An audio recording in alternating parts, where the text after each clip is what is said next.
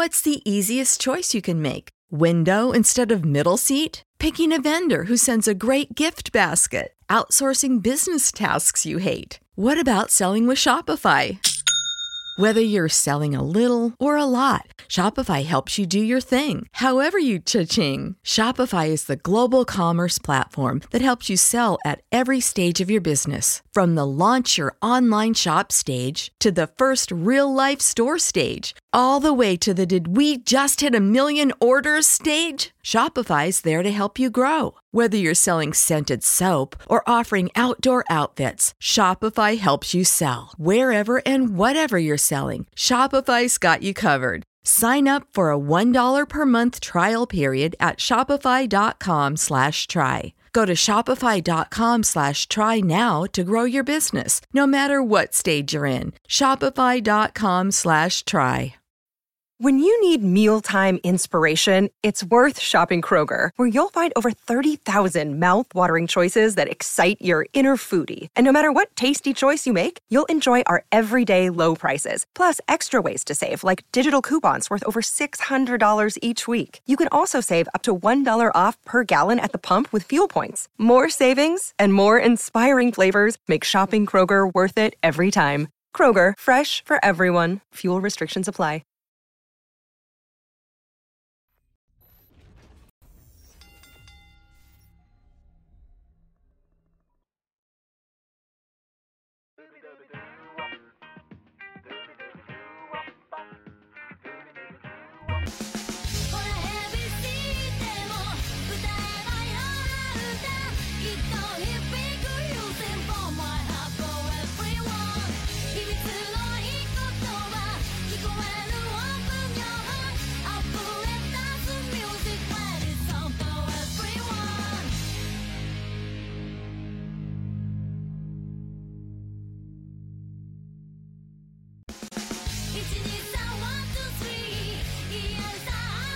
Buenas y bienvenidos fanáticos de la lucha libre. Avi Morales aquí para otra edición de Radio Estelar.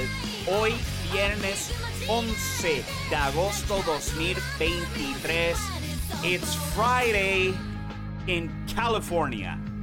Wait, así no es la frase.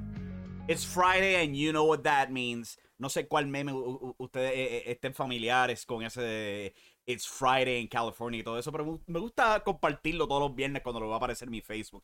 Anyway, estamos aquí en vivo todos los lunes, miércoles y viernes. Al fin, lo prometido es deuda.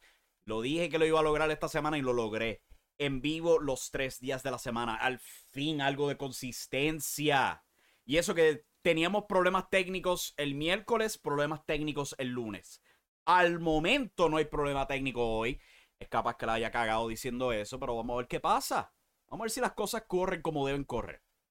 Como ya dije, estamos aquí en vivo lunes, miércoles, viernes en youtube.com/Impacto Estelar. Somos el podcast más lindo y bello que va a haber en la isla de Puerto Rico. Recuerda visitar impactoestelar.com, donde estamos repletos de noticias. Pronto nos vamos a estar poniendo al día con las reseñas de televisión, etcétera, y todo otro artículo. Y también pueden seguir mi contenido en Last Word on Sport /Pro Wrestling. Soy uno de los contribuidores en esa página. Si eres un lector en inglés, nos ponemos al día ahí con las noticias. Hice varios artículos esta semana y con esperanza pues me voy a volver un poco más consistente. Estoy tratando de balancear la situación pues con el contenido de Puerto Rico, cual tristemente no genera mucho en esa página. Es más, casi genera nada. Estoy gastando un montón de tiempo escribiendo esos artículos para que como 2 o 3 personas lo lean, y eso es un grave problema. He tenido que hacer un ajuste donde pues vamos a balancear más noticias. Si se escribe algo sobre Puerto Rico, tiene que ser algo corto y directo al grano. Y esta semana pues se hizo eso, escribiendo sobre WWC, introduciendo a Brian Idol y a Natalia Markova, tema que se habló este pasado miércoles aquí en este programa. Y también un tema que vamos a estar hablando hoy en este programa. Last Word on Sport /Pro Wrestling. Ahí también yo escribo los previews para Monday Night Raw, AEW Rampage y AEW Collision. Si se quieren poner al día con esos 3 shows, yo los tengo al mando, por supuesto, si saben leer el inglés. Si no, pues I don't know if a translator will work for you. Espero que sí. Y por supuesto, apoyen el programa. Pueden suscribirse al canal de YouTube, darle like a los videos. Si no se han suscrito, ¿qué están esperando? Es totalmente gratis. Bueno, es la segunda mejor manera de apoyarnos. Nuestra meta para el final de 2023 es llegar a los 1000 suscriptores and make that money. Yeah. Como decía el grande y fallecido Chad Gaspard. Y también puedes también apoyarnos vía podcast. Te suscribes en cualquier aplicación de podcast, lo recibes directamente a tu celular. Es extremadamente conveniente. Te pones los audífonos y haces lo que tengas que hacer y me puedes escuchar a mí. No tienes que estar pendiente a mi cara asquerosa, mi camisa anaranjada, tributo a Taz, by the way, y todo eso.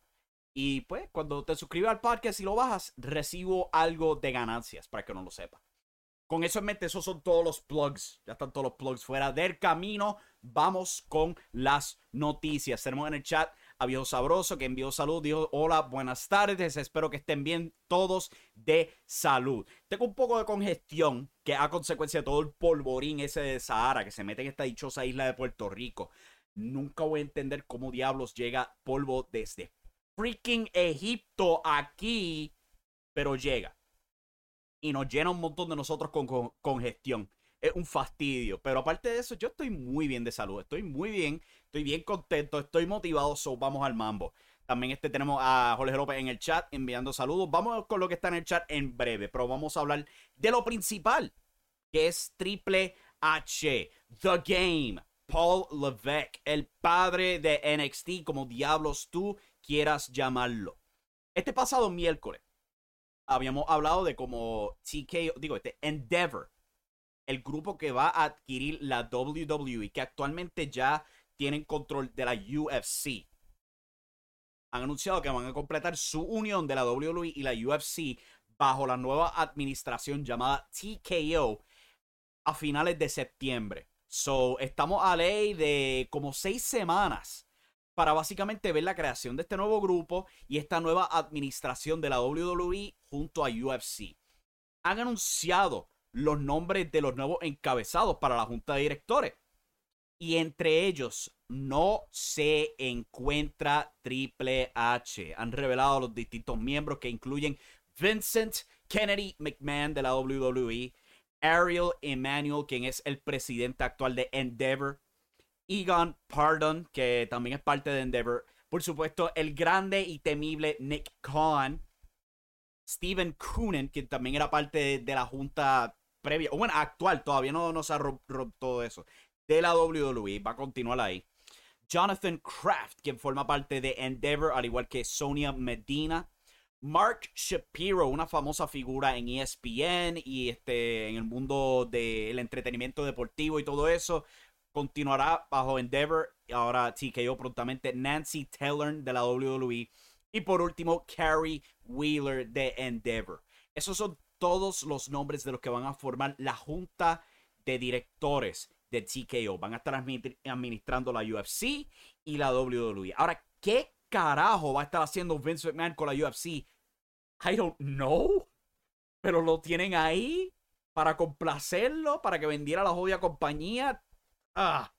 Son cosas que a veces dan asco cuando uno se pone a pensarlo. Pero la triste realidad de este asunto es que por primera vez desde el 2010 creo que es. No me acuerdo. Yo lo había escrito y no lo tengo aquí, pero por primera vez desde el 2010 efectivamente Triple H no tiene un puesto en la junta de directores de la WWE.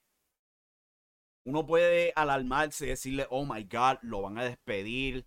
Y es una posibilidad. Es absolutamente una posibilidad. Estamos viviendo un ámbito desconocido. Totalmente desconocido. No sabemos cuál va a ser el plan de Ari Emanuel tan pronto se unifiquen estas dos entidades bajo TKO.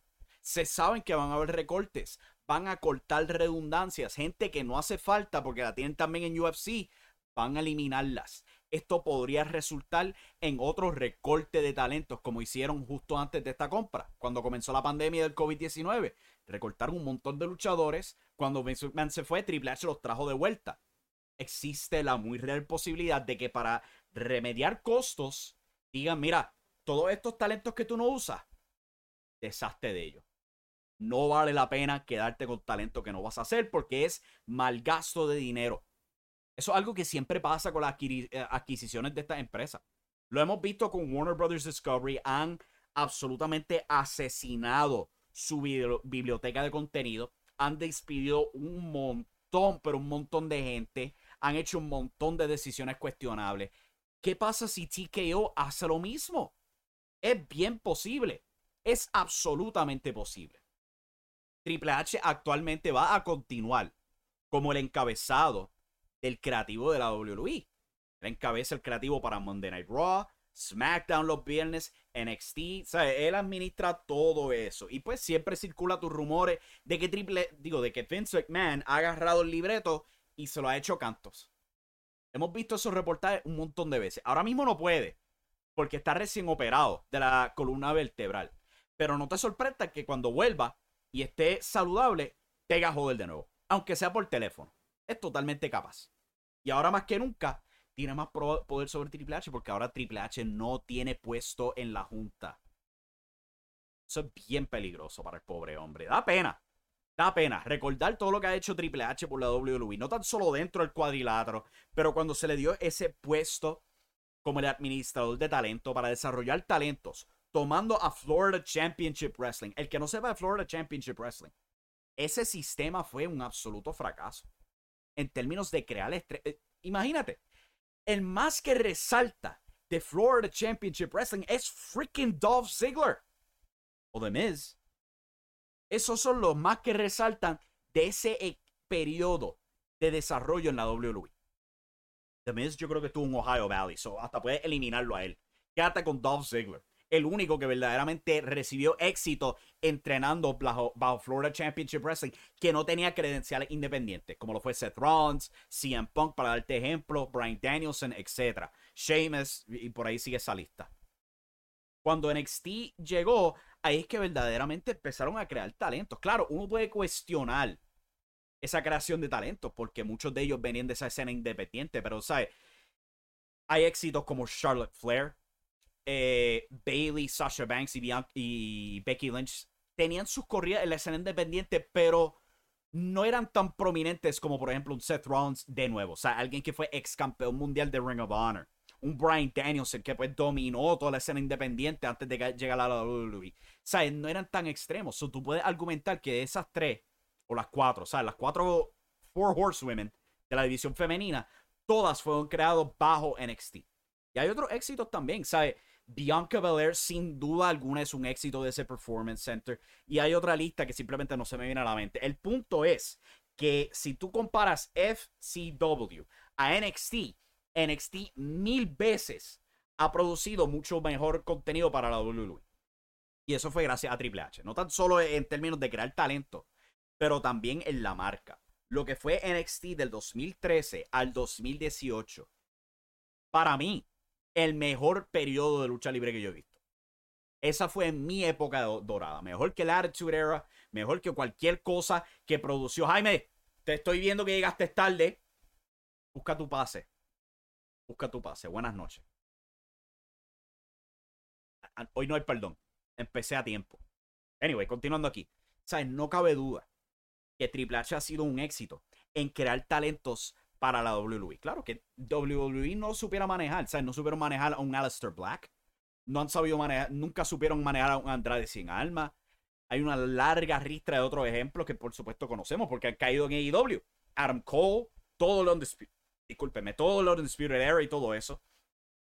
Pero, ¿sabes? Ahora hay una enorme nube negra encima de Triple H, comenzando este mes que viene.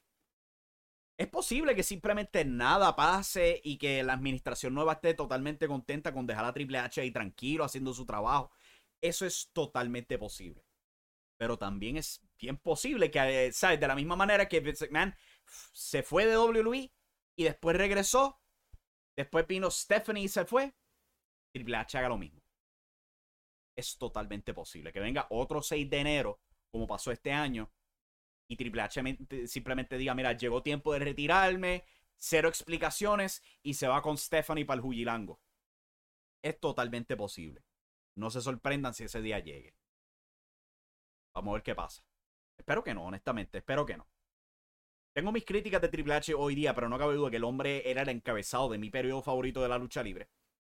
y sin duda alguna ha rendido un montón de éxito. Pero pues ese es ese tema en referencia a Triple H. Vamos a pasar ahora a AEW porque yo creo que ya hay otro problema que mucha gente no ha tocado. No sé si es porque no se han percatado o algo así por el estilo, pero AEW tiene un patín que yo creo que nadie se percató hasta ahora. Tenemos el artículo en impactoestelar.com si lo quieren leer ahí. Maldita sea, yo había cambiado esto. Yo lo cambié antes del show. Oh my god, vamos a ajustar esto rápido. Vamos a ver si cae donde tiene que caer. Ahí está. There we go. Yo no voy a ir un segundo show sin hacer esto. Planes para AEW Full Gear podría causar problema para Collision. Un reportaje por el portal noticiero de lucha libre Fightful apunta a un posible conflicto de fechas interno a All Elite Wrestling este próximo 18 de noviembre. Esto es porque se rumorea que esta será la fecha para el próximo evento pague por ver de la empresa luego de All Out Full Gear. Según Fightful, el plan hasta el momento es presentar el evento el 18 de noviembre desde el Kia Forum de Los Ángeles, California. Por supuesto, lo notable es que el 18 de noviembre es un sábado, cuando televisa AEW Collision ahora por TNT. Si se están preguntando cómo es esto posible, pues la contestación que yo creo que a todo el mundo se le fue por encima de la cabeza, yo incluido, es que los domingos, eso es día de la NFL. Juegan los Jacksonville Jaguars. Y parte del staff de los Jacksonville Jaguars es nada más y nada menos que Tony Khan. Y él lo ha dicho un montón de veces. Él nunca va a competir directamente con la NFL. Se negó a poner este Dynamite los lunes o los jueves por eso. Y por eso fue que terminaron en los miércoles. TNT cuando negoció con ellos les dijo, mira, los martes van a ser para la NBA. So, estas son tus opciones y terminaron escogiendo miércoles. ¿Ok?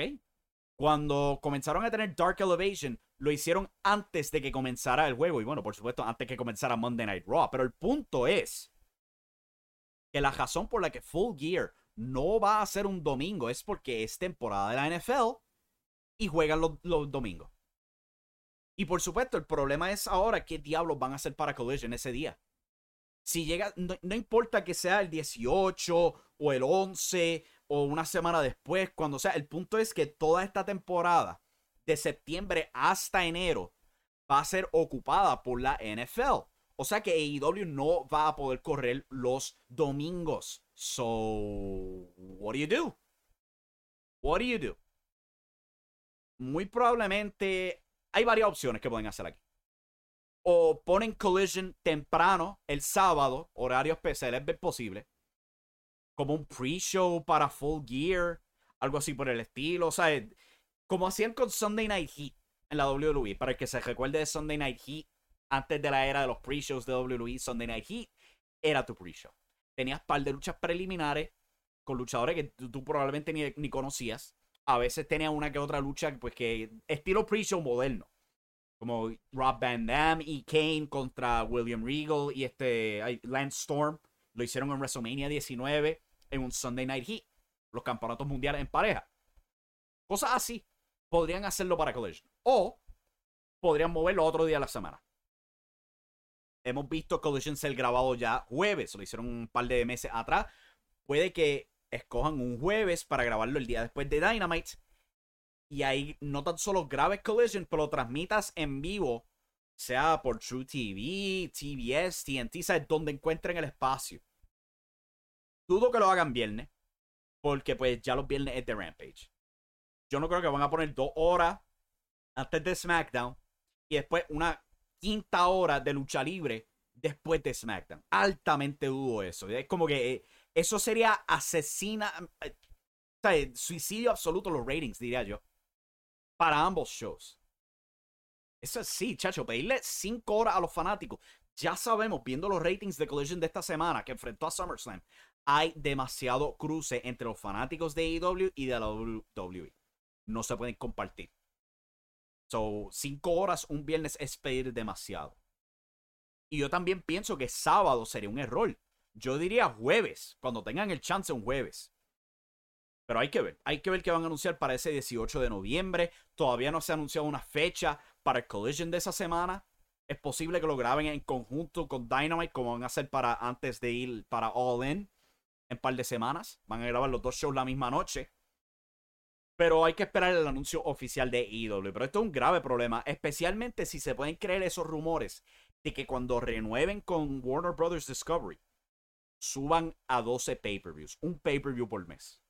Porque ahí no tan solo te tienes que preocupar de un pay-per-view en noviembre. Tienes que preocuparte de un pay-per-view en septiembre, uno en octubre, uno en diciembre y uno en enero. Ya eso sería 5 eventos donde vas a tener este problema con AEW Collision. Me imagino que pues antes de firmar ese contrato, pues Warner Bros. Decidirá qué diablos van a hacer con Collision para esas noches, etc. Obviamente hay que planchar eso, pero ahora mismo hay ese gigantesco asterisco, esa gigantesca marca de pregunta sobre qué diablos va a pasar con Collision esos días donde vayan a tener un pay-per-view durante la temporada de la NFL. Vamos a ver qué diablos resuelve, pero diablos, mano, esto sí que es un patín. Ahora que sabemos que este patín existe, es un enorme patín. Continuando con AEW, tenemos aquí un artículo en referencia a los ratings de Dynamite esta semana.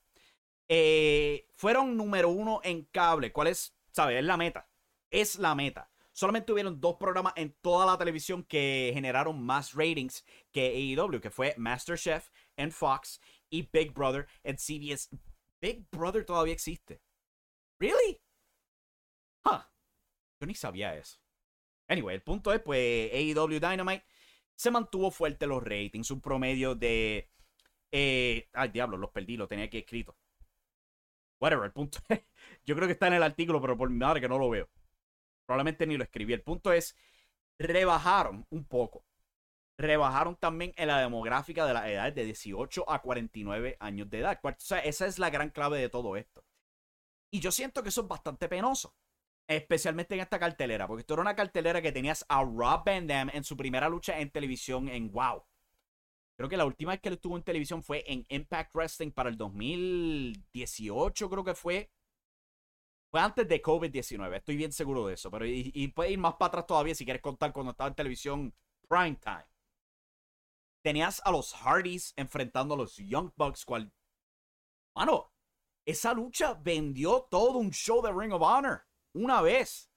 Antes de WrestleMania 33, Ring of Honor, Supercard of Honor. Los Young Bucks contra los Hardys en una lucha de escalera por los campeonatos en pareja de Ring of Honor. Eso generó 3,000 fanáticos, un evento muy bien recibido. Y ver que para este episodio en televisión, no... Es penoso, man. De verdad que es bien penoso, porque es como que...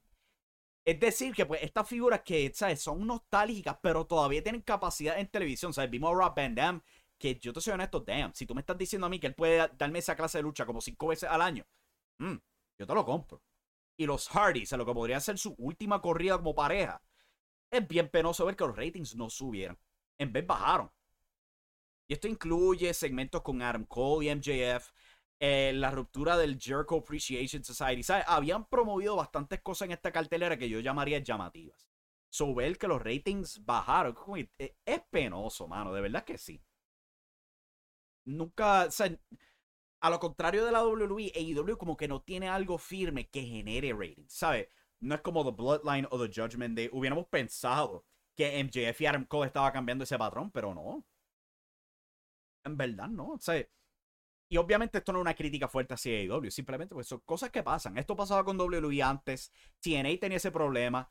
O sea, es cuestión de buscar algo que funcione, pero tampoco es buscarse tratando un millón de cosas a ver qué diablos pega y terminando con un desastre. Tampoco esto es causa para pánico, porque, coño, fueron número 1 en televisión al final del día. Número 1 en cable, para ser justo. Número 1 en cable. Número 3 en televisión. O sea, es absolutamente positivo. Pero un poco penoso. O sea, en ruta a All In, el show más grande de AEW, y como que no se están moviendo mucho los ratings. Triste, sin duda alguna. Vamos a ver qué pasa con Collision. Con Collision estoy muy curioso, pues porque es la primera semana después de lo que fue la caída a consecuencia de SummerSlam. So voy a estar curioso cuál va a ser la reacción de los televidentes para ese episodio. Una última nota noticiera, cual yo creo que es bien emocionante. Esta es bastante emocionante. Tenemos este artículo en impactoestelar.com en referencia a esta noticia. Es que Impact anuncia reunión de los Dudley Boys. Impact Wrestling está a punto de celebrar su episodio número 1000 este próximo 9 de septiembre, grabando desde el Westchester County Center de White Plains, Nueva York. Como parte de esa celebración se anunció hoy en el programa de radio, bueno, ayer técnicamente, de Busted Open Radio, que Bully Ray estará reuniéndose con Devon para el episodio, marcando la primera vez en 7 años que se reúnen los Dudley Boys / Team 3D. Por supuesto, en ECW y la WWE eran conocidos como Bubba Ray Dudley y Devon Dudley, los Dudley Boys. Pero cuando se alejaron de la WWE retuvo los derechos a ese nombre de los Dudleys. Cuando llegaron a Impact Wrestling, TNA para ese entonces, se cambiaron los nombres a Team 3D, Brother Ray y Brother Devon. Así son como son identificados en Impact Wrestling. Por supuesto, más tarde, pues, Brother Ray se cambió a Bully Ray, quien es ahora 2 veces ex campeón mundial de TNA. También han anunciado que van a estar presentes The Beautiful People, Velvet Sky y Angelina Love, al igual que Awesome Kong. Y probablemente van a estar anunciando otros nombres en ruta de esta celebración. Durante una entrevista con Busted Open Radio, cuando se hizo el anuncio, Devon Dudley había comentado sobre la posibilidad de tener una corrida completa junto a Bubba Ray. Él dijo que todo dependía de cómo él se sentía. Al parecer, no han anunciado la lucha, pero al parecer va a ser una lucha de tríos, involucrando pues a los Dudleys, Devon, Bubba Ray, al igual que Tommy Dream. Maldita sea el Tommy Dreamer este, que jodió el prometido. Cae mal. Pero sí, va a ser una lucha de trío involucrando a los 3 originales de ECW. Sus oponentes todavía no han sido revelados, pero eso está pautado prontamente este septiembre 9. Yo no sé si va a ser transmitido en vivo. Debería chequear cuándo cae septiembre 9, a ver si es este jueves. Vamos a ver. Septiembre 9 es sábado. Ok, estaría televisando el 14 de septiembre esa edición número 1000 de Impact Wrestling. Pero sí, eso es lo que está planeado para episodio número 1000. Damn, mano. 1000 episodios de Impact Wrestling. Yo sé que hay un montón de telenovelas que han llegado a los 5 dígitos. 11,000 episodios. Holy shit. Pero en términos de la lucha libre, yo creo que solamente hay 3 programas que han sobrepasado 1000. Raw, por supuesto, y SmackDown, que todo el mundo los conoce. Al igual que World Championship Wrestling. ¿Cuál era? Pues la programación que circulaba antes en WTBS, antes de convertirse pues, en TBS.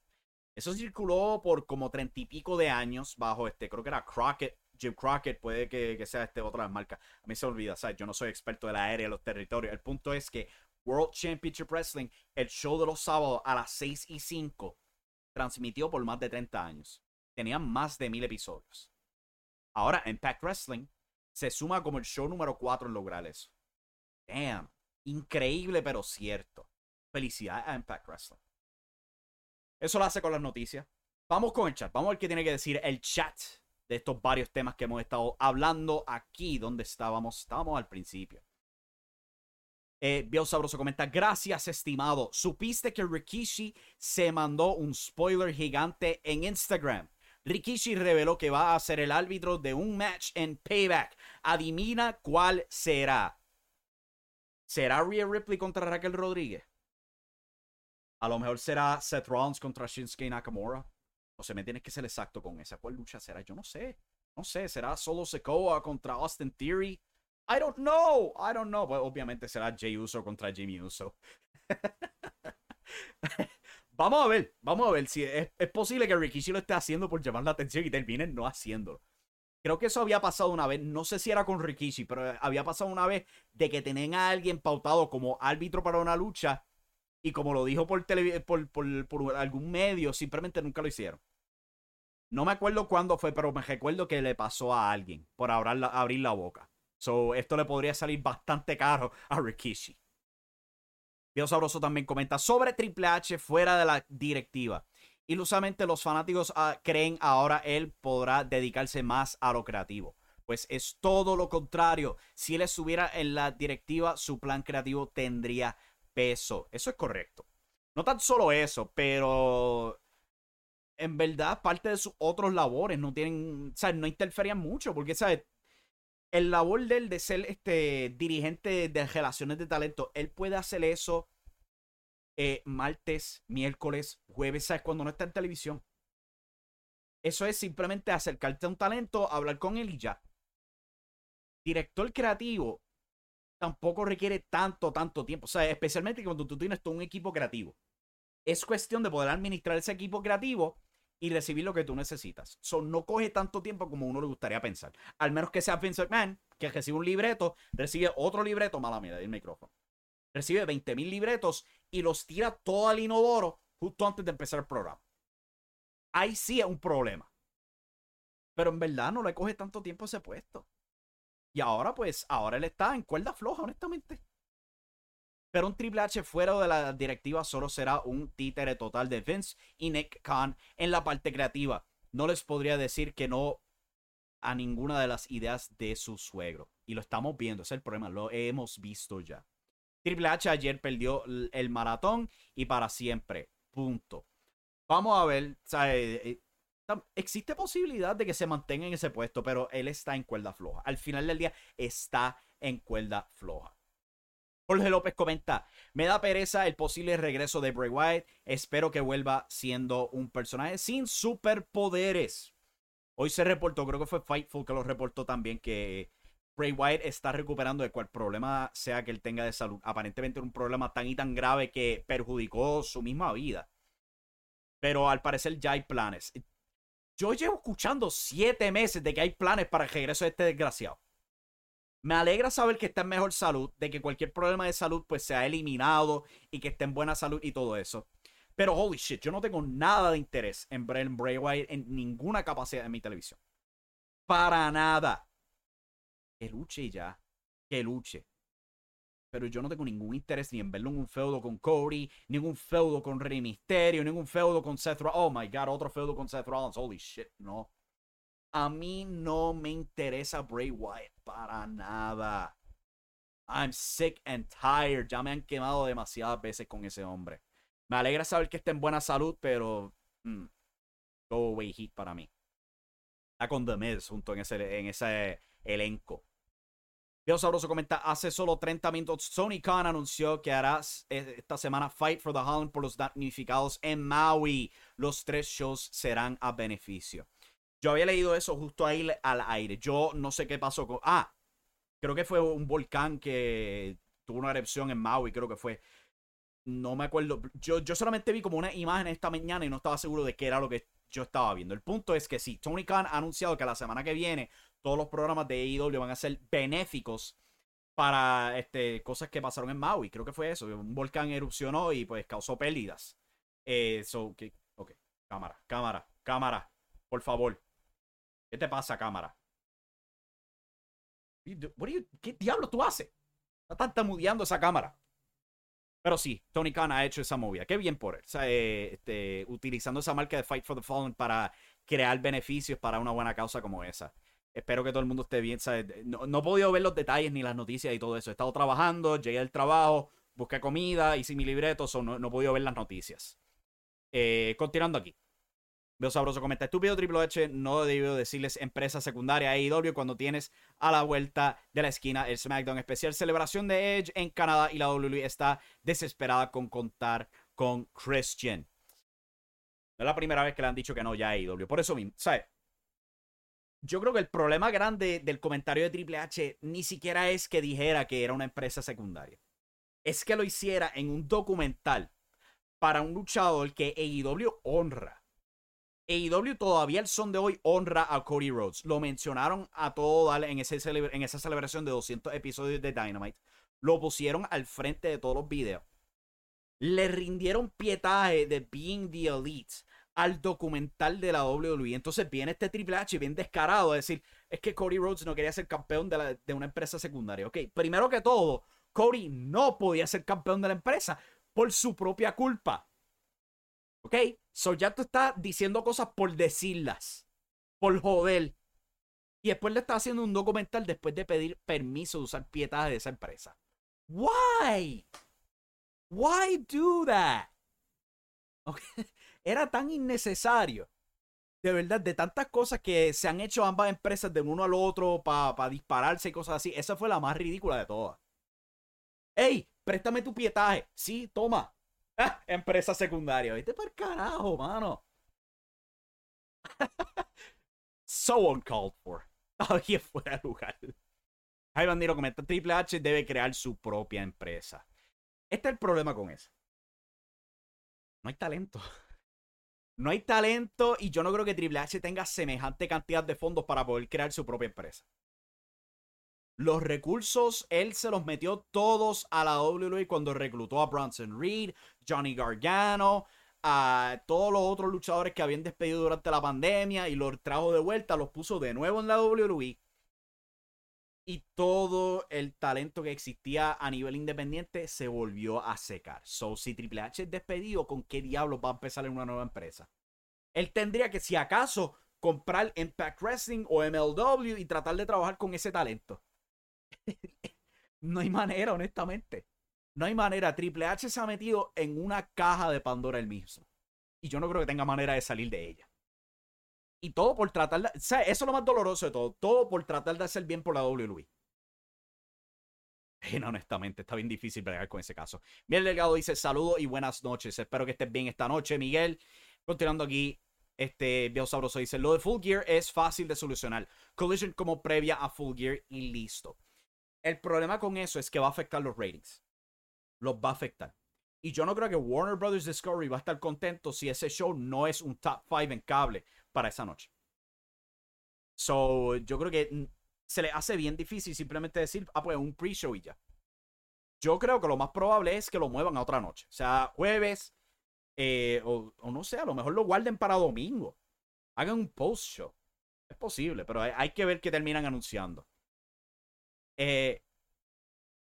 Viejo Sabroso dice, Gran Hermano no solo subsiste, arrasa en la TV. En plena huelga de guionistas, el reality show por excelencia no usa guiones y es barato de producir en referencia a Big Brother. Sí, yo te soy honesto, esos programas, yo no le encuentro nada de gusto. Cero. Go away hit para mí. ¿Sabes? Para mí es lucha libre, par de series en Netflix. Ahora mismo no estoy viendo ni nada en Netflix. Me he tenido que quitar de Netflix cuando quitaron lo de compartir los passwords. Más tarde a lo mejor me haga mi propia cuenta, pero por ahora cero Netflix. Hasta ahora yo lo único que veo en televisión es lucha libre y la nueva serie animada de Superman, cual es fenomenal, by the way. Esa nueva serie de Superman me tiene tan animado toda la semana. Pero eso es lo único que yo veo. O sea, no tengo tiempo para reality TV. Para mí siempre ha sido malo. Never liked it. Yo creo que la única serie de reality TV que yo veía era Viva la Bam. Porque era fanático de Jackass. Y después hicieron la serie con Bam Margera. Aparte de eso, nunca veo reality TV. Los ratings para AEW son casi irrelevantes para ellos como marca. All In se vendió casi todo. Está a solo cientos de superar a WrestleMania 32 en asistencia. Y sus ratings siguen igual a principios del año. Es verdad. Es verdad, de nuevo, como yo estaba diciendo ahorita, no es necesariamente que sea algo malo, pero sí es algo decepcionante. Ver que pongan estas caras que deberían generar interés y ver que no generan un interés. Es penoso. Eso es lo que yo quiero decir con eso. Bully Ray y Dreamer son unos carnies. Están en Impact robando pantalla, pero no dudaron un segundo en traicionar al show cuando insinuaron que quieren aparecer en el storyline de Jack Perry. Sí, y yo creo que Impact también lo sabe, pero al mismo tiempo es como que Impact está peleando para relevancia en un mundo donde hay demasiado tiempo dedicado a WWE y ahora AEW. So ellos es una relación simbiótica. ¿Sabes? Venom y Eddie Brock, básicamente. Así son Impact Wrestling y Bully Ray. Tommy Dreamer. Tommy Dreamer. Él ha sido entrometido desde antes de estar en el programa de radio ese. Jaime Andino comenta también Finn Balor dijo que estaría interesado en unirse a AEW. Vamos a ver qué pasa. Pero él también está bastante alto en edad. Esa es otra cosa. Dios Sabroso comenta con el morón de Bully Ray diciendo que con él versus Jack Perry, Dynamite llega al millón. No es capaz ni siquiera de subir los ratings de Impact. Es Bully Ray, o sea, él va a decir cualquier estupidez. Él es un Vince Russo light al final del día. Un Vince Russo light. Finn, a ver qué tiene que decir aquí. Dios Sabroso dice, Finn Balor se puede pudrir en WWE. Damn. Damn, yo amo Phil Balor. Siempre ha sido uno de mis favoritos. Desde los días como Prince Devitt. Esa entrada que él hizo en el Tokyo cuando salió vestido de zombie. Memorable. Memorable esa entrada. Jaime Andino comenta, AJ Styles me gustaría verlo en AEW. Se lo merece por su legado. Pero pues hay que ver qué pasa con eso. Bray Wyatt deben darle otro release, dice Jaime Andino. ¿Quién sabe? A lo mejor es posible. La gente puede decir lo que quiera de Tony Khan, pero él tiene un gran corazón. Espero que no, porque eso tiende a ser una condición médica. No, pero fuera de broma, fuera de broma. Yo nunca tengo dudas de que Tony Khan trata de ser lo mejor posible. O sea, no es como Vince McMahon, que siempre va a pensar que este tipo es un descarado de alguna manera u otra. Tony Khan, tú puedes tener todas las críticas de él, que él es como que hiperactivo, cosas así, que es super fan y todo eso, pero yo siempre siento que él tiene su corazón en el lugar correcto en términos de crear contenido para los fanáticos de la lucha libre. Quién sabe, a lo mejor eso cambie en 10 años, a lo mejor él se canse de todo esto y se vuelva tan cínico como otras figuras en la lucha libre, pero por ahora, él siempre ha sido un hombre honesto. Por lo menos de mi punto de vista, quién sabe, a lo mejor hay cosas escondidas en ese closet. Como dice Tony Stark, I don't trust a man without a dark side. ¿Crees que le quiten el título a Theory, mano? ¿Cuánto tiempo llevamos en ese tren de que, holy shit, hay que quitarle ese jodido título a Austin Theory? Se ha vuelto un albatros en la WWE ver que Austin Theory tiene ese jodido campeonato. Se lo tripean en televisión al punto de que los comentaristas te dicen a la cara, él es un mal campeón. ¿Por qué él es campeón? I don't know. ¿Por qué diablos no se lo quitan? ¿Por qué no buscan a alguien y se lo quitan ya? Vamos a ver si Santos Escobar al fin se lo quita. Pero holy shit, sí, es hora de quitarle ese título. Ayer, antier, meses atrás. Triple H es otro yes man, dice Jaime Andino. Viejo Sabroso comenta, esa actitud pendeja de Triple H con AEW. En el documental de Cody le terminó mordiendo el trasero y ahora ni siquiera está en la directiva. Es su fin. Bueno, en parte entiendo porque pues Triple H se crió en el Attitude Era, ¿sabes? Famosamente lo enviaron a él junto al resto de DX a invadir WCW en lo que llamaban un tanque. Era un jodido Jeep, pero, ¿sabes? Se dan el pecho de que era un jodido tanque. Y, ¿sabes? Criarse en ese ámbito, al igual de ser el yerno de Vince McMahon, es como que va a crear esa necesidad de ser competitivo, ultra competitivo. So, al mismo tiempo, no me sorprende que él tome estos shots innecesarios hacia AEW. Es parte de su ADN al final del día, tristemente. ¿Qué sentido tiene WWE pedirle luchadores a AEW cuando WWE no le presta luchadores a AEW? También es, ¿sabes? Es de beneficio a AEW porque es como que decir, mira, nosotros somos tan buenos que te lo vamos a prestar. Y ahí es como la indirecta. Nosotros somos buenos y tú que nos vas a dar en regreso. Si no dan nada, es como AEW decirle a sus públicos, mira, ellos son los malos. So hay beneficio a AEW decir, sí, toma a Christian prestado. Haz tu reunión. Para que vean que nosotros somos los buenos y ustedes son los malos. Hay beneficio a hacerlo. Esa es la jugada. Sucia como suena, pero esa es la jugada. ¿Se acuerdan cuando Triple H le dijo a Billy Gunn cuando firmó con AEW? Dijo que iban a comprarle esa porquería de empresa para despedirlo. Y ahora, ¿qué pasó? Nadie dijo nada. Si él dijo eso en el Salón de la Fama, cuando AEW estaba recién comenzando, sí. Dios sabroso. Tony Khan es un mark, un troll de internet y un absoluto viudo de ECW, mientras que Vince es un abusador sexual, encubridor de delincuentes y arrogantes, asqueroso traficante de esteroides, etc. Wow. Jaime Andino comenta, Tony Khan para mí tiene autismo, se le nota por los gestos faciales. ¿Sí sabes? Es posible, lo he pensado. Puede ser eso, puede ser ADHD, pero es posible que él está bajo el espectro. Simplemente no lo diga por hacerlo público. Es totalmente posible. So who knows? Save big on your Memorial Day barbecue, all in the Kroger app. Get half gallons of delicious Kroger milk for $1.29 each. Then get flavorful Tyson natural boneless chicken breasts for $2.49 a pound, all with your card and a digital coupon. Shop these deals at your local Kroger today, or tap the screen now to download the Kroger app to save big today. Kroger, fresh for everyone. Prices and product availability subject to change. Restrictions apply. See site for details. Pasando rápidamente a AEW Dynamite. Damn, yo quería hacer esto corto, ya voy por 40 y pico de minutos. En AEW Dynamite esta semana vimos el aparente final del Jericho Appreciation Society. El grupo confrontó a Chris Jericho para abrir el episodio de Dynamite y todos simplemente renunciaron. Dijeron, tú no tienes tiempo para nosotros, nunca nos apreciaste a nosotros, y uno a uno se fueron hasta que quedó Sammy Guevara, quien tenía el chaleco original del Inner Circle, y le dijo, mira, yo soy tu amigo. He sido tu amigo desde día 1 de AEW Dynamite. Lo continuaré siendo. Pero por ahora me tengo que alejar. Fue lo mismo que pasó cuando se formó la ruptura del Inner Circle. Que él dijo, no voy a ser parte de esto, resuélvete. Y cuando te resuelvas, vuelvo. Es lo mismo que pasó. So, me gustó la referencia. Y de hecho, tenía ese mismo jodido chaleco, el del Inner Circle. Que se lo quitó y se lo dio a Jericho y se marchó y tuvo su feudo. Se me escapó cuál era el feudo, pero era cuando era campeón de TNT. ¿A dónde llevará esto?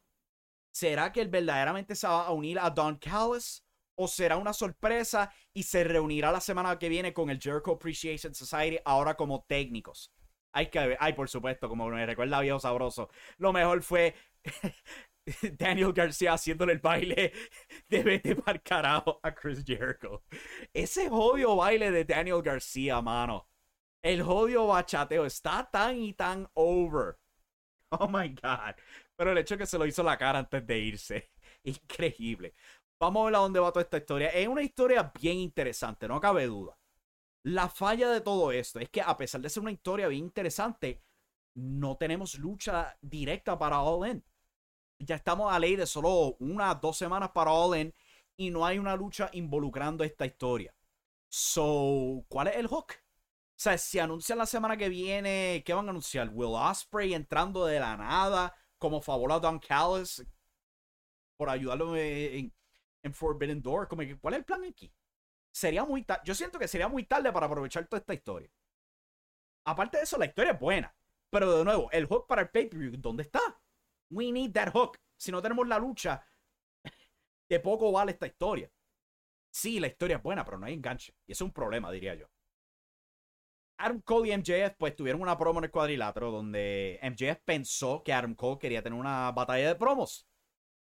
Lo insultó, lo llamó pálido, lo llamó flaco, dijo que si Hulk Hogan estuviera aquí se lo fumaría.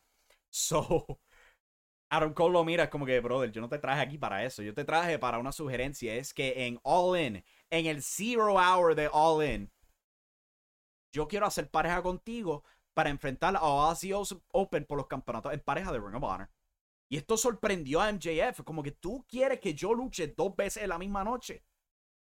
Y después de un tiempo lo pensó, vio a Roderick Strong saliendo con su jodida cuellera. Este tipo lleva tanto tiempo con esa jodida cuellera.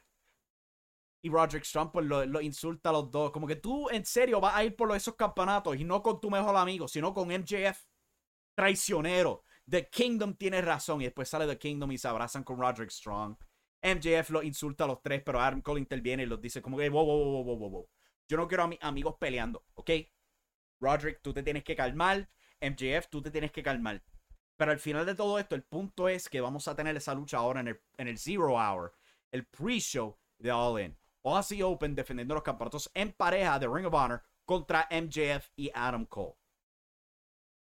Esto es bien interesante. Esta historia me gusta.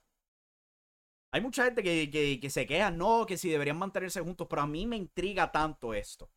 Porque ahora hemos pasado de tener en mente de que MJF obviamente va a traicionar a Adam Cole. Y ahora es como que, ahora es bien posible que todo esto sea un plan elaborado por parte de Adam Cole. Manipuló a MJF como amigo para que le diera la lucha estelar de All In. Lo ha manipulado a tener 2 luchas en el mismo pay-per-view. Lo ha manipulado a luchar varias veces en una semana. ¿Quién diría si es posible que Roderick Strong simplemente se está haciendo el lesionado para distraer a MJF? Y si todo esto es un gran plan para reunir a Adam Cole, Roderick Strong y The Kingdom y formar un nuevo cuarteto, traicionando a MJF. De nuevo, MJF dijo en televisión la historia de los futbolistas que le tiraron con un rollo de pesetas en la cara y le dijeron recoge eso, judío. ¿Qué pasa si en All In Adam Cole traiciona a un hombre que pasó de tratar de manipularlo a llamarlo su mejor amigo y hacer todo por él y le hace lo mismo? coge un rollo de pesetas y le dan la cara para quitarle el campeonato mundial de AEW. Y se va con Roderick Strong y The Kingdom. Oh, shit, eso sería un tremendo final. El único problema con esa idea es si el plan para All Out era CM Punk contra MJF. O sea, yo hubiera estimado que la unificación iba a pasar en All Out, en Chicago. CM Punk y MJF. Pero es como que me están dirigiendo tanto a la idea de un Adam Cole rudo junto a este supergrupo, cual también podría incluir a Kyle O'Reilly, como dice Jaime Andino en el chat, quien está pronto a regresar. ¿Sabes? Wow, aquí hay mucha tela que cortar. Y de verdad es que te pone en duda cuál es el plan para All In.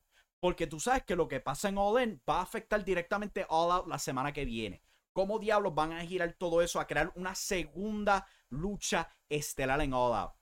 Dirían pues al diablo con CM Punk, vamos a guardarlo para Full Gear, y en All Out tiene una revancha automática entre MJF y Adam Cole.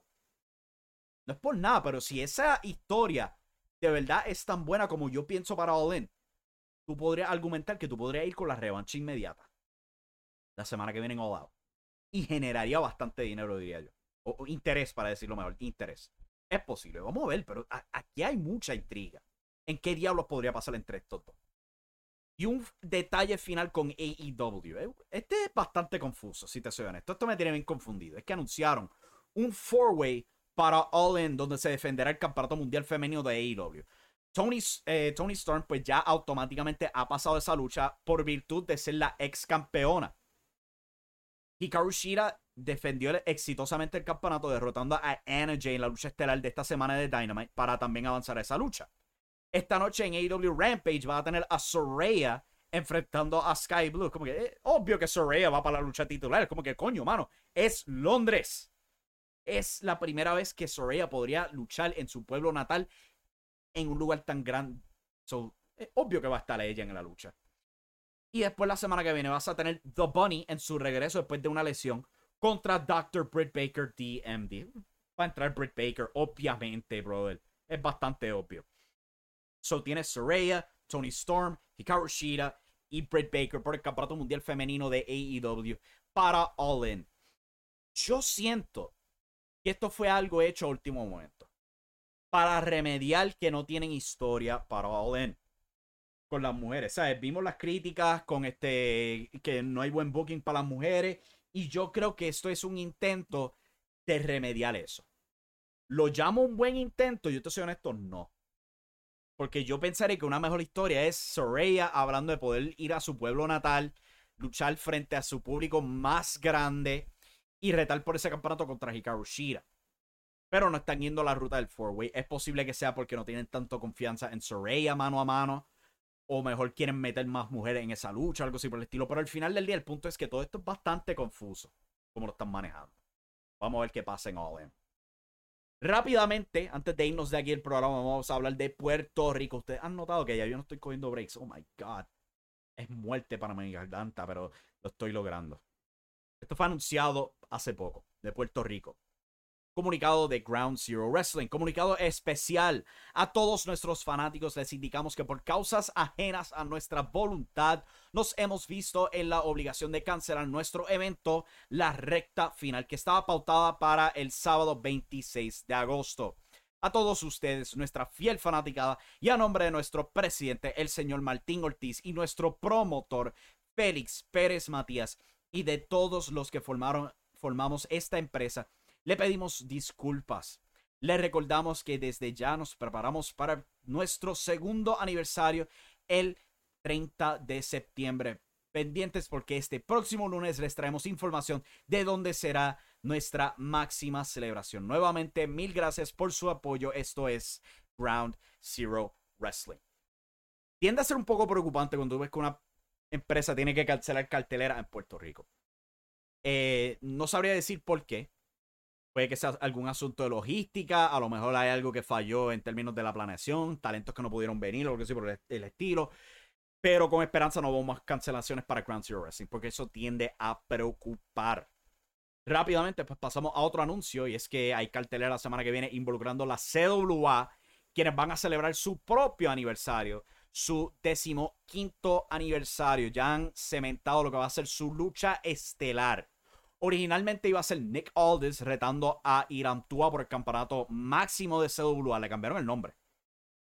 Originalmente iba a ser Nick Aldis, pero pues Nick Aldis se quitó diciendo que era por lesión a la espalda. Después firmó con la WWE, etc.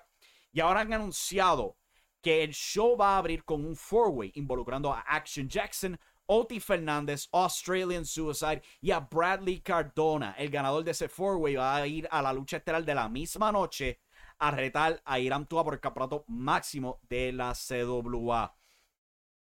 Yo creo que cualquiera de esos cuatro podría tener una tremenda lucha con Hiram Tua.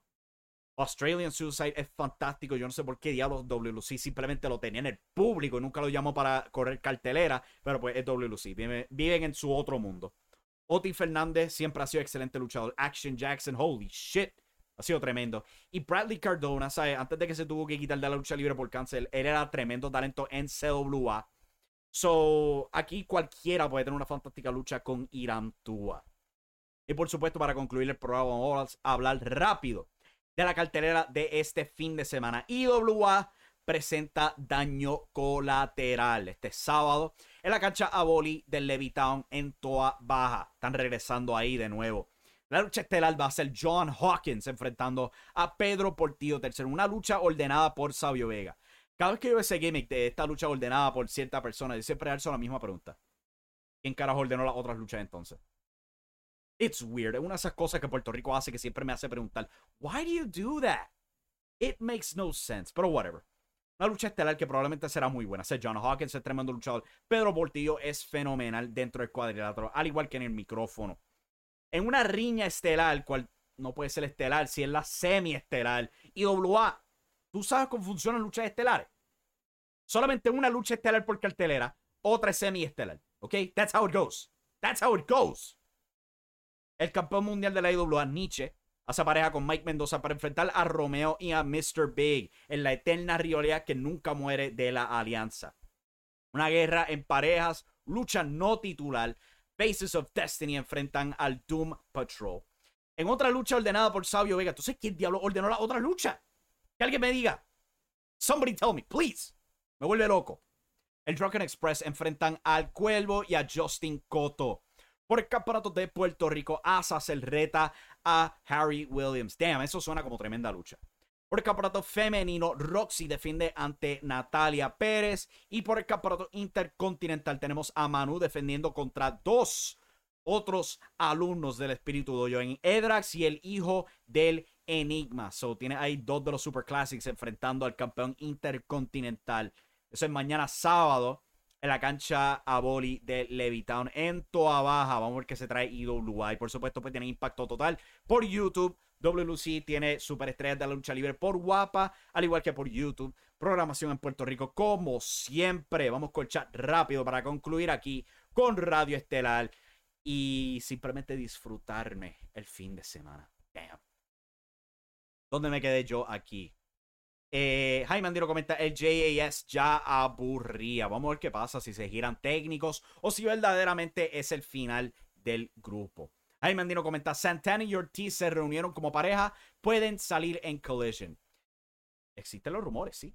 AEW en sus páginas de perfil han vuelto a poner a Ortiz y Santana como un equipo. Ojalá.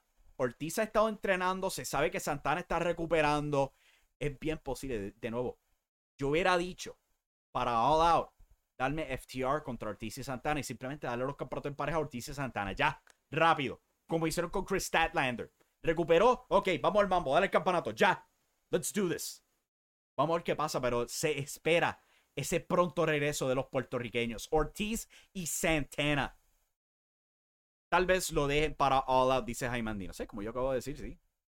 Jaime Andino, para mí Adam Cole va a ser el traidor. Tú puedes ir con cualquiera de los dos, honestamente. Esa es la cosa interesante de esa historia. Tú puedes ir con cualquiera de los dos.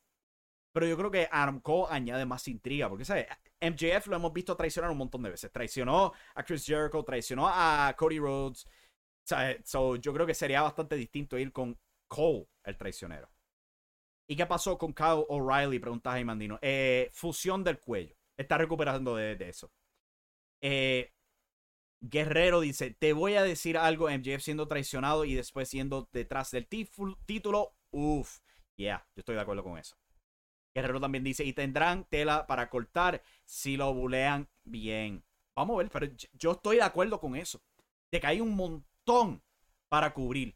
Si es Adam Cole el que cobra el campeonato traicionando a MJF y uniéndose a Roderick Strong y The Kingdom. Y para el diablo CM Punk. Eso lo pueden guardar para Full Gear, honestamente. Yo creo que sería mejor idea guardar eso para Full Gear. Jaime Andino comenta, mañana voy para IWA. Que bueno, espero que te vaya bien, espero que te lo disfrutes la cartelera y todo eso. Veremos a ver qué lo que pasa. O sea, que IWA le encanta ser secretivo con esas carteleras. Holy shit, demasiado. Si yo hablo de lo que yo vi en el show de Axel Cruz, tratando de evitar que graben ese evento. Oh my God, mano. Hubo un incidente que yo vi en ese show. My God. Pero eso es IWA.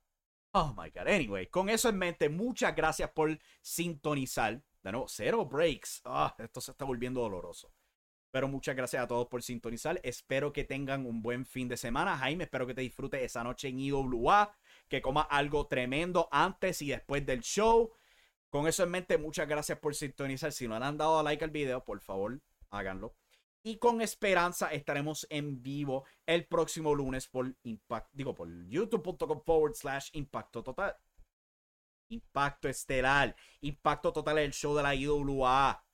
Estoy cansado, es viernes, mi gente. Es viernes. Hoy se bebe. Yo no bebo alcohol, pero yo tengo mi bebida aquí. Jugo de cranberry.